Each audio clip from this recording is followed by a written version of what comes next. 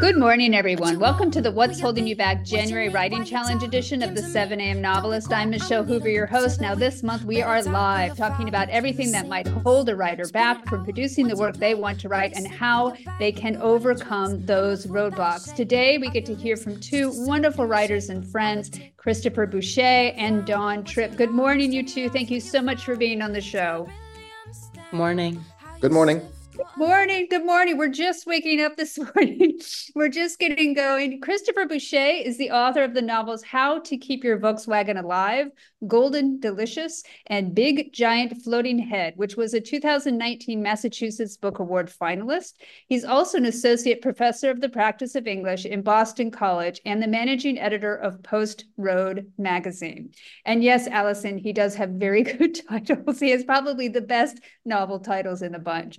Dawn Tripp is the author of the novel Georgia. Now, Dawn keeps her titles a little bit more simple. Her most recent book was Georgia. It was a national bestseller and a finalist for the New England Book Award, and three previous novels, Game of Secrets, Moontide, and The Season of Open Water, which won the Massachusetts Book Award for fiction. Her new novel, Jackie, about Jacqueline Kennedy, will be released in June. All right, folks, we're just going to deal with one question today, because it's a big one and it's about interiority. And as we were talking before, we realized that we don't have a common definition of interiority. In fact, I don't think a common definition of interiority actually exists. So this is a big one to think about.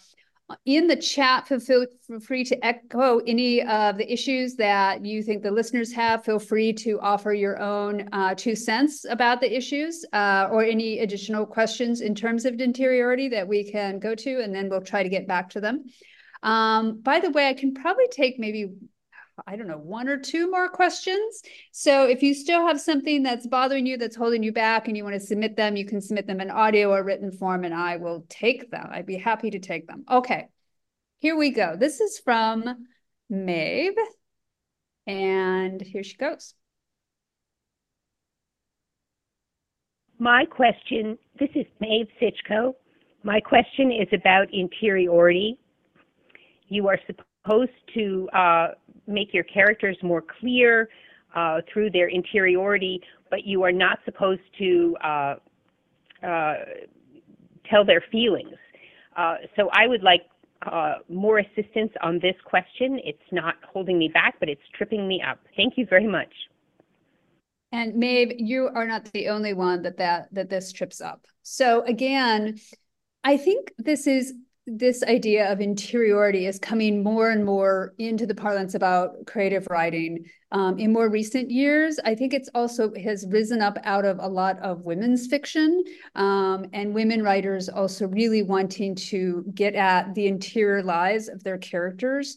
I would imagine that interiority is basically anything that is not, it's not dialogue, it's not action, it's not telling us something narratively about the scene, but it's telling us something about the interior lives of the character. The word itself, telling, is problematic, though, because we normally like to think of that we want to show what a character is thinking and feeling through their dialogue or through the things that they do, so that we feel that we are listening to a scene, reading a scene as if it's dramatized on a stage instead of someone just directly and abstractly telling us something. Maeve refers to it as, I'm not supposed to tell their feelings. So if you do have a character that's just telling us their feelings, I felt very sad the day my father died. Now, that's not going to be very interesting. It's going to be very expected. And oftentimes just naming feelings like that can really flatten a scene and will flatten the feeling itself. Because if you think about, well, I felt very sad the day my father died. Yes, you did, but you also probably felt a number of other things like exhaustion, anger, regret, any number of complex emotions that were all fit in together. So to name emotion flattens it and deadens it and simplifies it. So what we're really talking about is not always necessarily what the character's thinking or those abstractions that we can interpret the way the character thinks or lay on the way the character thinks, but I think much more how they think is what we're looking for in a way that characterizes them. And again, I have found this, if you look in if some of my favorite writers like Kent Harif or Peter Cameron, they use very little of interiority.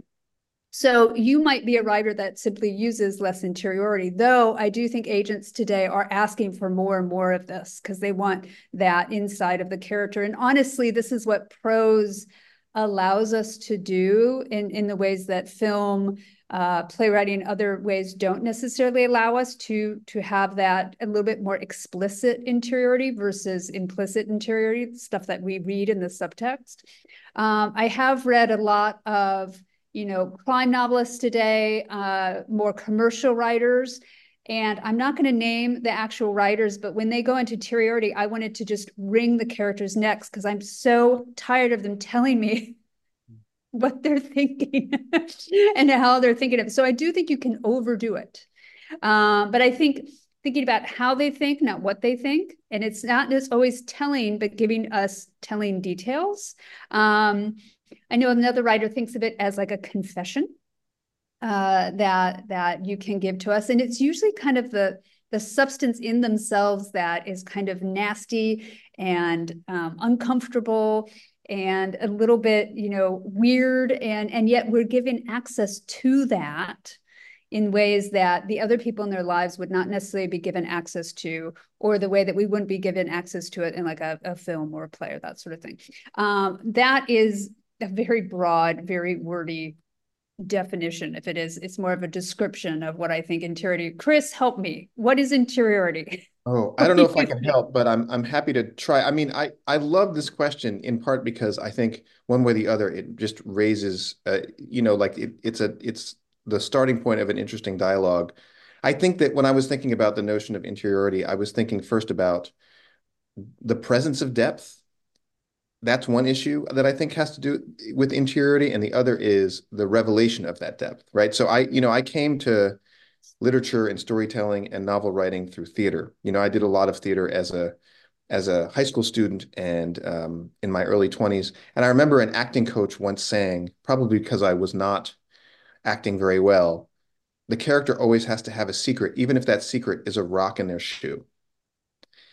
There's always has to be something that's not told, right? So that's separate from the action that's happening. I think that as novelists and as storytellers, we know this, but I still need to be reminded of it. I still need to be reminded that the narrative is a surface, right? Action is a sort of a surface. And I think interiority has to do with sort of, moving the goalpost or making sure that what is on the surface is not all there is, right? And then there's the question of, well, if we're constructing a character and we want to make sure that the way that they act, the way that they engage in dialogue is not the sum total of that person, how do we reveal it in such a way that it's dynamic, which is complicated because we have fewer tools than we would if we were using dialogue, Yeah. And I mean, with regards to the way that I managed that, I never ever, I think Dawn and I were talking about this. I don't think I ever sat down and said, well, what is my character's interiority? But I do know that I've written from a standpoint of anxiety with regards to how I convey that information. Like in my second novel, I was only reminded of this when I heard the question. The character opens their head and the thoughts jump out of their head and run around. And I know that sounds weird, but it was a problem-solving issue for me because I wasn't sure how to reveal that interiority in a dynamic way. So if anything, maybe it highlights the issue, or the problem. Yeah. And I love it in a dynamic way because it will hopefully surprise us. It's not something that we can read through the surface. It's something that we have to get at in another way. In our chat. But it can be a really interesting, actually, Yeah. So for me, you were saying that there was a revelatory moment for you about that kind of image of the feel, kind of things getting out of the head and sort of jumping around. For me, it was actually what you just said about the rock in the shoe. Like that was so shocking and startling and interesting to me. Like I actually wrote it down because I'm thinking about when a character has something that's hidden, that's sort of inside, and we all do, we have layers of what's hidden, and it's what we keep secret, what we keep private, and the interface between those two things, and the interface also in the tension between what is told in dialogue. Because for me, interiority, and it's not a word I actually, and I was remarking on this earlier, it's not a word I ever use. Like, I never have that in my head when I write. So I'm still now trying to translate it into words that I do use, like feeling level and voice, and those are spaces that I do use. The other thing I wrote down that you said was presence of depth and the revelation of that depth, because that really resonates for me. But that idea of a rock in the shoe, like that tension between what a character might be saying in that moment and what they might be feeling, because I actually think dialogue can reveal interiority, and that tension between what's said and what's unsaid, that tension between text and subtext, like that tension between when someone says one thing but means something else, and you can not dramatize that, but you can dig in to that tension because you have access to that sort of deeper feeling level, that depth, and that sort of burgeoning or sort of maybe more explosive revelation of that. Absolutely. And I think that the trick is, so one of our listeners in the chat looked up the definition in Chat GTP or GPT, and I don't necessarily know if this is helpful, but I think it's good to look at, because I think this is why people confuse this so much. So Chat GPT says that interiority refers to the inner thoughts, emotions, and mental experiences of a person, and encompasses their subjective and personal experiences that occur within their mind and consciousness, often hidden from external observation. Interiority can involve a wide range of aspects, including feelings, thoughts, memories, desires, beliefs, and self-reflection. Understanding interiority is essential to gaining insight into your characters. But again, notice how we are already complicating that, because you could do that in a very telling way, a way that is not dynamic, a way that is not kind of not naming.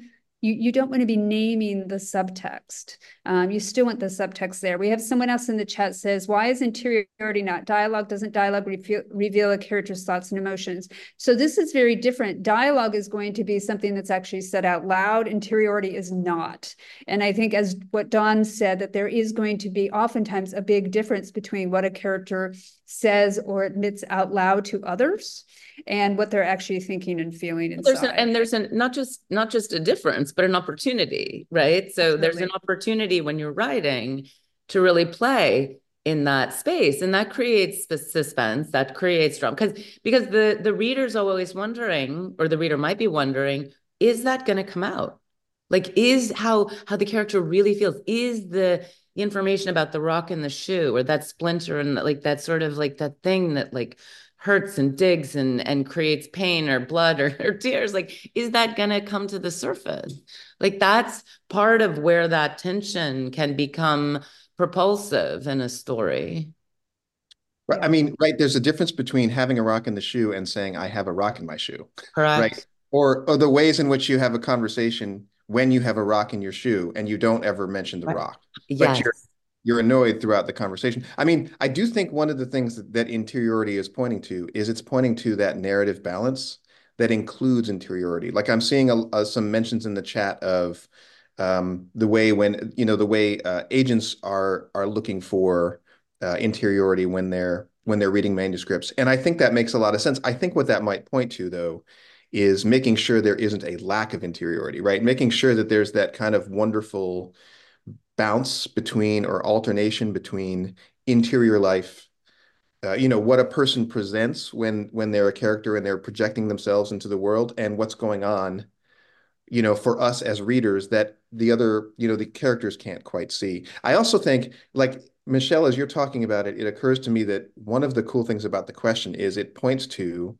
this sort of like high wire act of, how do I convey this information without, you know, uh, without stating too much, right? Without telling too much in such a way that the game is up. You know, that like all of a sudden the narrative isn't doing the work of allowing the reader to participate. You know, I think I told you both before we were online that I would happen to be teaching Kafka yesterday, and so I had this question of interiority in mind when I was teaching the Metamorphosis, and I can go down this path more if you'd like. But one of the interesting things about that is, in the beginning of that story, Gregor Samsa wakes up. He's a bug, and there's so much inner dialogue, right? The first few pages of that story is him talking to himself, and what he's saying to himself on the surface looks like interiority, right? He's talking to himself, but everything he's saying has nothing really to do with what's going on, right? So I think there might be a little bit of a difference between um, like interior narration and true interiority, right? Like we're learning more about Samsa because of what he is not thinking to himself about what's really going on, namely that he is woken up as a bug. I don't know if that makes any sense. It It does. does, And it I does, just, because we would expect it more from him. We would expect him to be horrified, and yet he's not. And so it tells us quite a lot about who he is. Don, go ahead. no, I was just going to say, like, I actually feel that the phrase might not be getting, like, the phrase interiority feels like something that an agent, like, I mean, in the chat, there's like the conversation about how an agent might describe it. But what I'm curious about is how to kind of talk into that as a writer and in process. And I feel that that space of presence of depth and revelation of that depth might actually be, that's actually how we get to presence of the feeling level, or a presence of the interiority on the page, like what someone might describe as interiority, which sounds like you're describing it from the outside. So I'd love to talk a little bit. I'd love to hear from both of you about that idea of the presence of depth and like the revelation of that depth, and how that you work into that in your process. Does that make sense? Yeah, absolutely. Yeah. I mean, I think one reason why this might be coming to a head now is because so many people watch film and television and don't read as much as they should. And so they are only seeing the surface, and they don't know how to convey that inside complex life of a character. So this is really about character development. It's about voice. It's about emotion. It's about understanding humanity. Anyway, and how do you get at it? So I actually, for me, I have come from a tradition in which my family never talked about feelings, or never talked about the deep down dirty stuff that they were thinking about. And no one around me did either. And my characters also wouldn't either. And so I was always, and I still wrestle with how to get at that interior life of my characters when my characters won't even necessarily admit it to themselves because their culture tells them not to. I once had a reader tell me, he was an author, he was a Spanish author, and he said, for my first book, it seemed like my characters existed beneath the landscape, that somehow the landscape was emoting for them, which is exactly what I had wanted to do, actually, because these characters are rather repressed. So I was having it come out of the landscape in the way they described the landscape and the way they interacted with the landscape. And that's the only way that they were able to admit to that inner life. Now, Dawn, you talked about having to rewrite the voice of Jackie.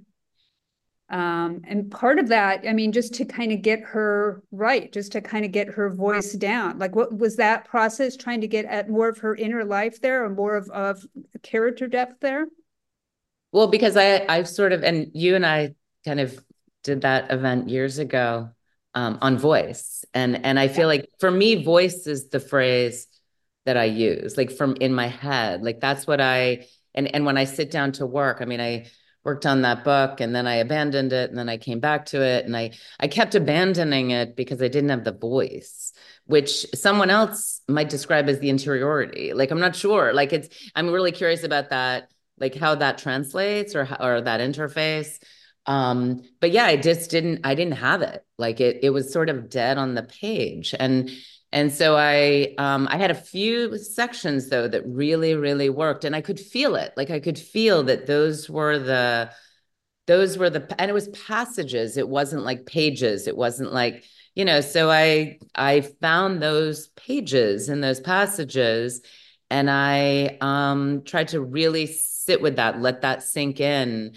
And then I sat down and rewrote the whole book from that space. But it was, for me, it was about it's almost like cutting into another space inside. So being able to kind of access, because I think sometimes what you said about that there's so much more, that people are watching film, so we're transacting on that level of what's visible, like that surface level, and what is revealed through dialogue and action and visuals. And so we're not having as much access to that, what I would describe as that feeling level. And even for me writing, it sometimes takes time to dig down. You don't always have it at the beginning. So for me, I think some writers do, they can sit down and, they just kind of can start on page 1 and write all the way through and the book is finished. And I just don't work like that. For me, it's more of a cracking open. And sometimes it's incredibly time consuming. But it's how I sort of bring forth what's in that underneath. Yeah. I use that phrase cracking open quite often. And it takes me several passes over a scene to get at my character's kind of surprising, astonishing, dynamic interior life that they're bringing to the present moment. And that, because it takes me a while to understand my character in that way. And it takes me a while to understand what is really going on with them. So you're learning the character at the same time as it's coming out on the page. I have one thing before I pass it again to you, Chris. I want to say, someone in the chat said, my main character is the narrator, so the interiority of the other characters is a challenge. I can only show what she perceives. Yes. So when we talk about interiority, we're talking about the voice of the narrator, whoever's narrating a particular section, and how that voice implies something deeper within the narrator, instead of necessarily telling it to us directly through exposition in ways that we can't already guess at, and we get ways that we can't already read the subtext. Chris, how do you, I mean, you probably also, or do you sit down and be like, oh, I need to work on my interiority today? Well, I don't know that the question quite takes that shape, but I think maybe that is the question, because I think as I was listening to Dawn talk, I was thinking, I definitely have that experience with all 3 of my major projects, my 3 novels, and the one that I'm working on now. Boy, I can write and write and write, and I don't know what it's really about. And I think that is a question of interiority. There's the difference between what is happening and what is really happening, right? Or what is really happening for this character. And I think that's one of the most exciting inquiries for me for writing, but it's also the thing that takes me the longest to sort of figure out. So as I think about, let's say, my first book, which took me 10 years to write, I had a lot of things happening in that novel, but I didn't really know what was going on with the main character until year 7. And I think, I read, when I looked into this issue a little bit, I looked around on electric literature. There's this essay by a writer named John Thornton Williams about indirection of image and interiority. And one of the ideas in there is the writer looks at the ways that narrators look at images in the prose, and the ways in which they characterize the images can tell the reader about the character's inner life, right? So if I'm, as a character, looking at something, and the way that I phrase that, the choices that I make from a narrative perspective, tell me more about the narrator. And I thought, well, that resonates for me, as does Michelle, what you said about your process, and the fact that in your work or in your background, it's not easy to get to the stories and the difficult stuff. That resonated for me as well. So I think that layering process is probably a process of increasingly discovering the depth, and finding ways to get to that depth in a way that feels fresh and true. Yeah. Some tricks. So in the chat, one writer says, reading with my writer brain engaged is the best for me. Reading and looking at how other authors are doing interiority and even writing that out by hand, things that really click for you, that can be helpful. And just to get the kind of tools in and kind of understanding what this is about and how other writers do it. This writer also says, rereading her own work, pausing to think, what do I know about this character? What do I expect them to do next? And how did the writer make me understand that? I try to reverse engineer the tools in my favorite writer's toolkits. Yeah, so reading someone else's work. One thing when we talk about layers, one trick is to thinking about, okay, what is my character? And this might feel a little mechanical for some, but if you're having a really hard time in that moment, what is my character feeling at this moment? And then what is the feeling beneath that?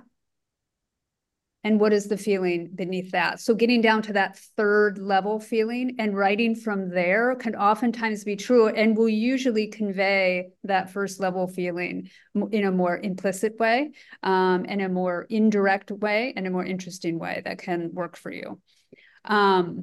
What I Dawn, think you're is interesting about what you, yeah. no, I am. I'm taking notes. What I think is interesting though about what you just said is that I again, and I know I keep going back to that granular sort of, experiential process. But what you just described is so interesting to me because what is my character feeling? What is my character feeling beneath that? And what is my character feeling beneath that? Because what emerges then is something that isn't always so intellectual, or cerebral. And it's not necessarily something that we manipulate intellectually, right? I mean, it may be something we know, but there are levels of knowing. And the knowing, that sort of deeper knowing, is actually what really drives voice. Like it's that going deeper, but not necessarily. And you have you're sort of, you're going after the language of it or the metaphor to kind of like access some of those deeper spaces. But then it becomes this incredible tension between those layers inside, right? Because one of the things you started with, Michelle, was that when we name an emotion, we deaden it, but it's when we name like a singular emotion, because we're always experiencing many different things at once. So this idea that we can understand a feeling, right, and it's singular, is part of what creates things, is what makes things flat. It's the complexity of sort of a different, like multiple emotions interplaying at the same time. Does that make sense? Mm-hmm. Absolutely. Yeah. Go for it, Chris. Yeah, I'm just thinking, the last time I was on the 7 a.m. Novelist, we talked about structure, and we talked about that Jane Allison book, Meander, Spiral, and Explode. And Dawn, as you were talking, I was thinking about the shape of a spiral, right? This idea of a narrative that somehow gets closer and closer to the true interiority, and it seems like those things, as they should, align. Right. Yeah, absolutely. And I do think, you're not going to be able to do a character's interiority unless you really understand the character. And that's why it takes several passes. I mean, this is about learning the character on the page, how they are growing for you instead of being able to plan it out ahead of time. I think it's in the process of writing and the process of laying words down that you are learning who they are. For instance, I know Rebecca Mackay does a talk about interiority, and she talks about layers of interiority. And what's interesting is I've also heard this agent talk about it in the exact same way. And again, it's a rather prescriptive format for doing it, but Rebecca Mackay says, well, think about the major point of a scene, like the major turning point of the scene, the point where something happens that changes the situation or changes the character's relationship or moves the scene forward in some way. Something is said, something is done that your character either does or says, or that they notice. So that's the surface level. And then they assign oftentimes a judgment to it of some sort. or an assumption about it. So let's say a married man is not wearing a wedding ring and the character realizes this. They're going to assign assumption about that. Or, they might think, oh, he's single, great. Or, oh, he's open to being with somebody else, even if he's married. Or, oh, he's a dirty old man. Or, oh, he's a liar. Whatever sort of, whatever the character brings to it, because that's also going to shape who the character is, what they bring to that assumption. The next level down that they're talking about is then that assumption will oftentimes lead them to a memory or some experience in their own life. And to remember always that your characters are constantly working through multiple moments of time. So whatever they have experienced in their childhood or in their young adulthood, that is always with them all the time. And so knowing some of that and knowing some of that backstory that they carry with them always is going to influence that, what they observe, how they observe it, and what they assume about it. And so you might then have a chance then to go into their backstory there. What are they thinking about? What in the past is this reminding them of that allows them to make that assumption, that allows them to do something with that observation? And then the final level of interiority was, do they then make a decision according to their assumption and according to their past that carries the seed forward? Now that can be a very methodical way of doing it, but if you are having trouble with interiority, it might be something that you can practice. And again, I think it's also about just learning who the character is, and figuring that out and constantly going through those levels. Can I, yes, Michelle, please. would just say, for some reason, as that to me is really eye-opening. I would say it's occurring to me as I was listening to you that I find a lot of that information, I think, when I write letters to myself about the work that I'm writing quite often. And I find it, for some reason, more helpful to bounce out of the scene that I'm writing or the chapter that I'm writing sometimes and just take a little time and ask myself, what is this about? I know what happens, but what is this about? For some reason, I have a little bit of an easier time getting out of the narrative and getting to some of that depth than I can sometimes, do sort of within the scene. But Yeah, do you think that's partly because on some level, like that's kind of what what we were getting at earlier with these levels of knowing. Like I actually do the same thing. And I don't know a lot of other writers. I mean, maybe other writers do it too, but in my journal, because I do everything I do everything by hand, but I will write and I write it specific ways. Like I write it on the diagonal as opposed to on the straight lines. And I always wonder, like, why do I do that? And I think it's because it's another way in, sort of like, Wow. just like going in on the slant. And I find that when I ask myself those questions, it's like I'm living in the question, right? Like to, borrow Rilke's phrase, like I'm living in that question. And on some level, I already know the answer, right? But I don't know it yet. And the discovery is also then ideally what gets layered into the narrative arc. Yeah. And Don, when you talked about working on the voice and knowing that some parts of the voice you felt it, what did that What does that mean?